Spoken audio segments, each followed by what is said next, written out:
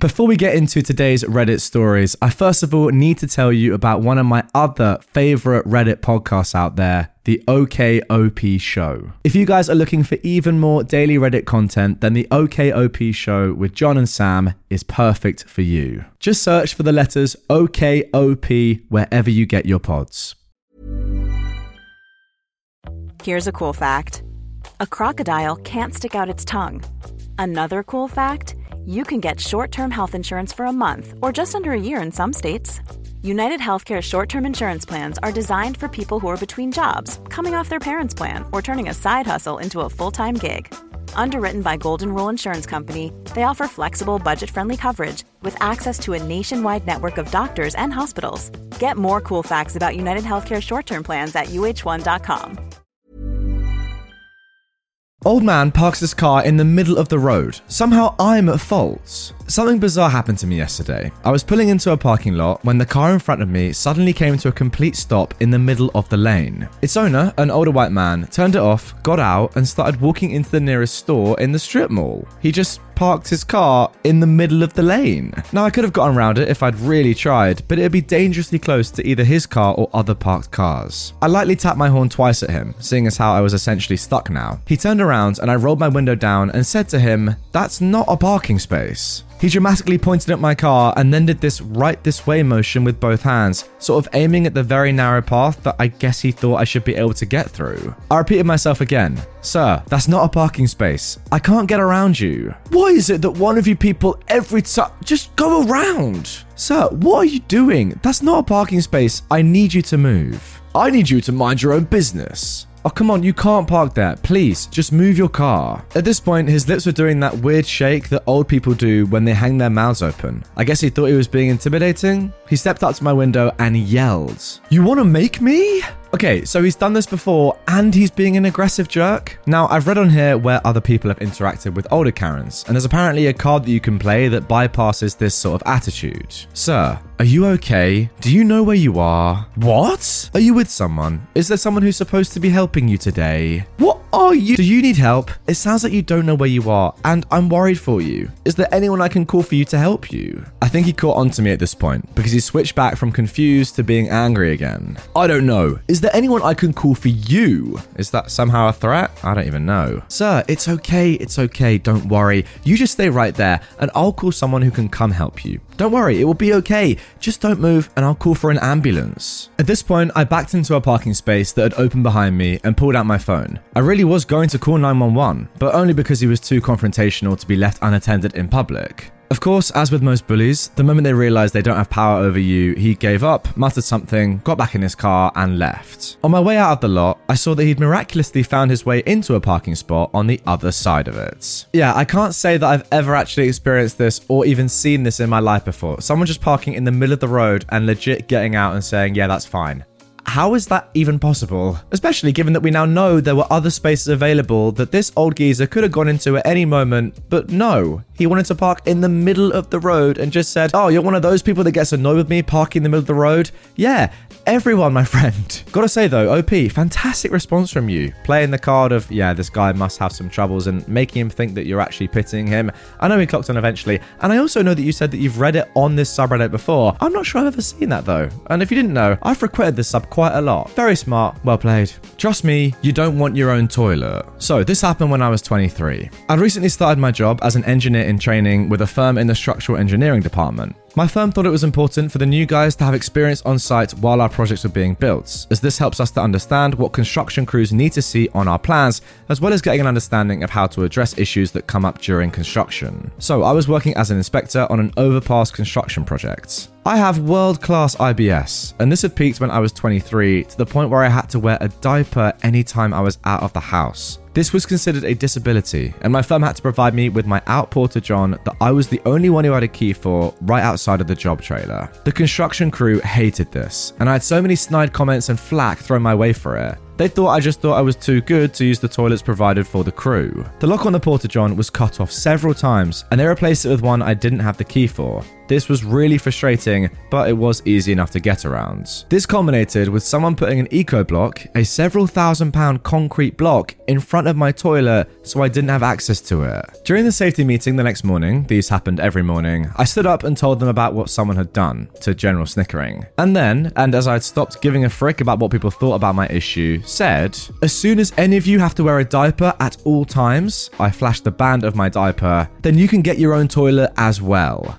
Dead silence. I don't think I could have made these guys more uncomfortable than I did by admitting my incontinence. Never had an issue with anyone on the crew again after that. Got on new meds a few months later, which helped immensely. Honestly, there aren't many things much worse that I can think of off the top of my head than having this. I mean, come on, having to wear a diaper at 23 must just be truly awful. And OP, I'm so sorry that you have this condition. And then to compound matters, you get picked on and bullied for having your own toilet. I mean, come on, ridiculous. Fair play to you for having the bravery and the courage to do what you did though. Gotta say, standing up to these guys and making them shut their mouths, unreal from you. Takes a lot of balls, if I can say that, but fair play for doing it, mate. Unreal. And again, super sorry that you're in that situation. My worst college roommates. Back in my undergrad, I lived in the dorms for all 4 years. Lots of reasons for that, not worth getting into.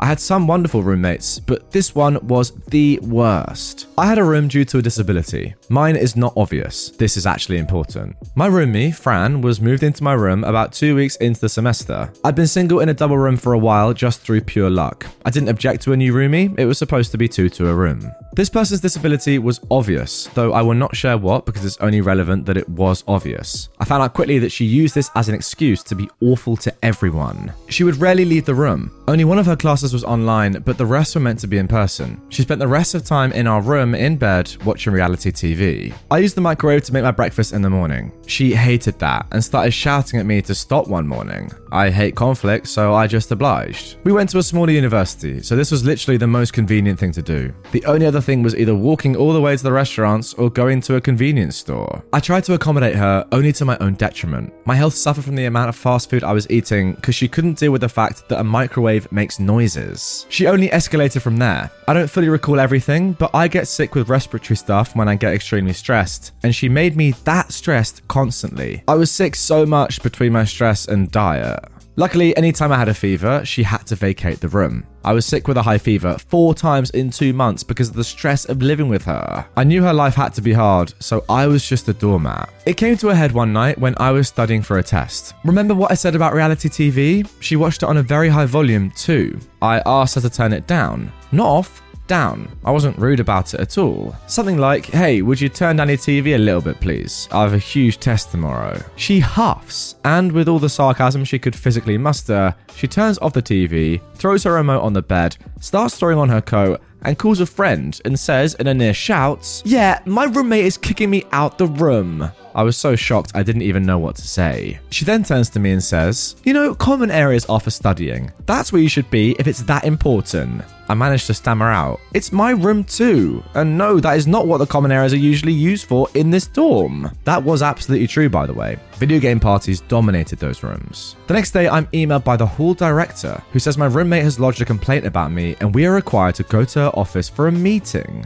My roomie had told the hall director all this bull about me kicking her out. The meeting was just my roomie shouting at and about me, and it became very obvious very quickly that the hall director didn't believe her. The hall director tried to be as neutral as she could, but it was very hard with my roomie just shouting. Thank God I built up credibility with the hall director before this. After the meeting ended, with Fran just storming out, the hall director told me that this girl had moved a couple of times already before she was placed with me. It turns out she picked fights with everyone. This was not new behavior. She moved out just days later. I got to enjoy the last month of the semester with a new roommate who was wonderful. I wasn't sick at all in that last month. I've since learned to stand up for myself, but holy heck, I've never felt anxiety paralysis like that since her. Now look, this story epitomizes why I would hate to have to share a room with someone in a college dorm. I was fortunate enough when I went to university that I didn't have to, but some people in my dorm did have to. And let me tell you, it doesn't even matter, I think, if you really get on with your roommate. Still, it's not going to be ideal, is it? I don't know. Maybe it's just not for me, but I need my own personal space. And no,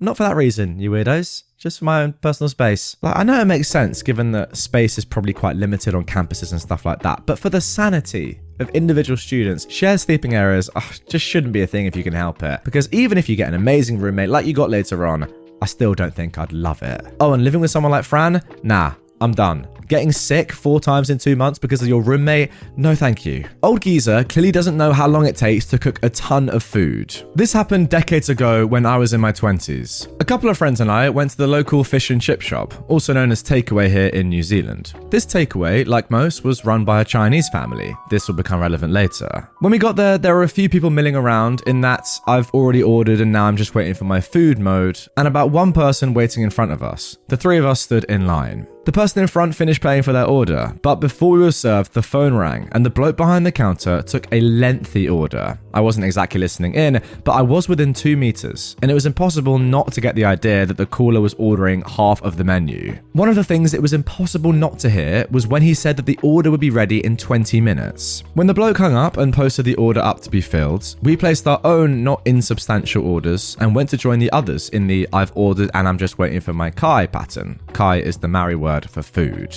We lose people as their food becomes ready and they depart with their newsprint wrap packages of delight. Then, about 15 minutes after the phone call, this tall skinny old bloke, whom we shall call the OC, for reasons that I think are fairly obvious, but you can pretend that it means old chap if you like, turns up and asks if his phone order is ready. The bloke behind the counter, BBC, checks and says it's not ready yet. This is where, in New Zealand culture, you say okay, pay for the food you ordered, and go and join the others waiting for their order to be completed. The old chap, however, elected to lose his temper and say that it should be ready now. The bloke behind the counter basically reminds him that 15 minutes ago, he said it would be ready in 20 minutes. But this guy was having none of this and was getting quite ranty, saying, perhaps I should just forget about it then. At your typical Kiwi takeaway fish and chip shop, the deep fry vats, burger prep area, and gas hobs with the woks are all clearly visible from the ordering waiting area, and you can see the staff cooking your food. So I could see looks of absolute horror on the faces of the staff working behind the counter,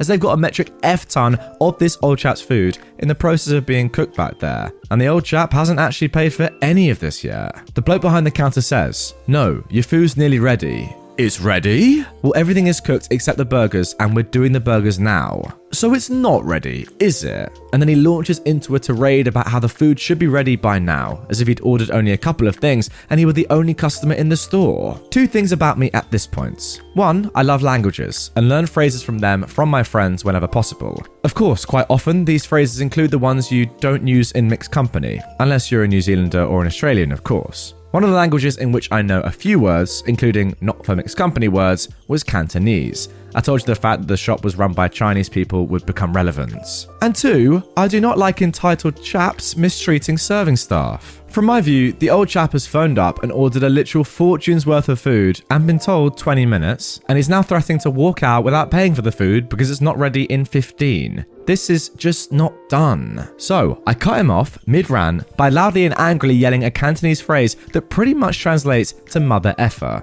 possibly horse effer if I got the inflection of one of the words wrong. I was glaring daggers at the old chap's back, but I could see all the staff beyond him abruptly look up in shock at my outburst, and then, realizing who had shouted and at whom, they all grinned. My loud interjection did stop the old guy mid-ran, but he didn't look around. I'm pretty sure he knew exactly who was being yelled at. I doubt he understood the Cantonese, but he probably could recognize angry in any language. In the silence that followed, the bloke behind the counter reiterated that the burgers were almost done and the meal would be ready. I'd already decided that if the old chap walked out of that shop without paying, I'd be following him down the street and confronting him about it, letting him know in no uncertain terms that you don't do that sort of thing. Fortunately, he did decide to pay for his food and wait, like the rest of us, so I didn't need to chase him down the street and discuss his parentage. Yeah, nothing worse than rushing people that are literally making your food for you in front of your own eyes than if they've told you it's going to be 20 minutes and you come in at 15 minutes. I mean, look, rushing someone in the first place is bad enough because look, the food takes as long as it takes. But if they've literally told you it's going to be 20 minutes and you're getting at them when they still have 5 minutes of that time left to go, then you're just entitled. Simple as that. I'm very thankful, though, that he didn't do what he threatened to do and walk out and cost this company loads of money and just, ruin loads of food for no reason. It's people like UOP that have stopped him from doing that, so fair play. But wow, the audacity to even suggest that is disgraceful. Hey there, it's Michelle Norris. I'm host of a podcast called Your Mama's Kitchen. When I travel, I'm usually looking for a way to find a taste of home when I'm not at home. And one of the things I love to do when I am at home is entertain. And Airbnb allows me to do that. When I was in California recently, I rented a house that had a great kitchen. And when we were sitting around the table, we were all thinking, we're in someone else's house. Someone could be in all of our homes as well. If you have a home, but you're not always at home, you have an Airbnb. Your home might be worth more than you think. Find out how much at airbnb.com/host. Now, the last post in this episode comes from a user that has posted many stories in the past, all about entitled people in her life, and this is just their most recent accounts. Ex-husband is angry that I am hot and moved on from him. In truth, life is amazing right now. Since my last post, I've dropped enough weight and I'm in the best shape of my life. I go to the gym 4 times a week, all the while balancing my job and raising my kids, maintaining my home, along with pole dancing classes. I'm on my way to becoming a dancer, but for now I'm sticking with bartending while doing private dances at the club. I'm making great money. I've even started seeing one of the bouncers at my job. We'll call him Kyle. He's a sweet, caring man who isn't afraid to speak his mind. He's former military. He's really good looking too. Think Jax Teller from Sons of Anarchy. They could be twins. Yes, he knows about my past. Kyle is one of those social media junkies that likes posting just about everything on his Facebook. One night out at dinner, he took a photo of us together and posted it with the caption, "Future wife." As sweet and adorable as that is, I did ask him to take it down, as I'm not totally comfortable being on social media just yet, but by then the damage was already done. One of the more cattier girls, Samantha, at the club, is mutual friends with my ex, Bill. She knows he's my ex-husband and is aware of the divorce and all the drama. She's that type of girl that likes to stir up a bunch of trash, then sit back and watch the fallout with a gleeful smile on her face. If she wasn't friends with my boss's wife, he would have fired her a long time ago. She routinely shows up late, gossips about everyone she works with, has drank herself into a stupor more than once, and beaten up a client when he didn't pay her more than she thought she deserved. And that was all after I started working there a few months ago. She's incredibly toxic, and most of us just avoid her. Long story short, she saved the picture and showed Bill, and he went postal. Samantha came into work a couple of days ago and informed me that Bill somehow found out about Kyle, and he's really upset and has made threats to come to my job. As mad as I was, I told her I didn't care. She horribly feigned sympathy and wished me luck. I informed my boss and Kyle of what Samantha had said. They assured me they would keep a lookout and not to worry. Last night during my shift, I'm behind the bar serving drinks like usual. Ever since Samantha told me Bill was making threats to come to my job, I've been nervously keeping one eye on the door at all times. Sure enough, he shows up with 2 of his equally douchey friends. It was almost comical how alike they looked. Slick back hair, polos tucked into dress pants, blazers and frickin' sunglasses at night. I wanted to bury my head into the floor in shame for having seen anything in this man or considered him marriage material. I try to ignore him and go back to serving drinks. He notices me and makes a beeline for the bar with thing 1 and 2 following right behind him. This is when he's intercepted by my boss, Kyle, and one other bouncer, Greg. I couldn't hear the conversation between them over the music playing, but I could tell from their body language that things were getting heated. It began to draw a crowd pretty fast, and before I knew what happened, Kyle grabbed Bill up by his jacket and proceeded to usher Bill out the door,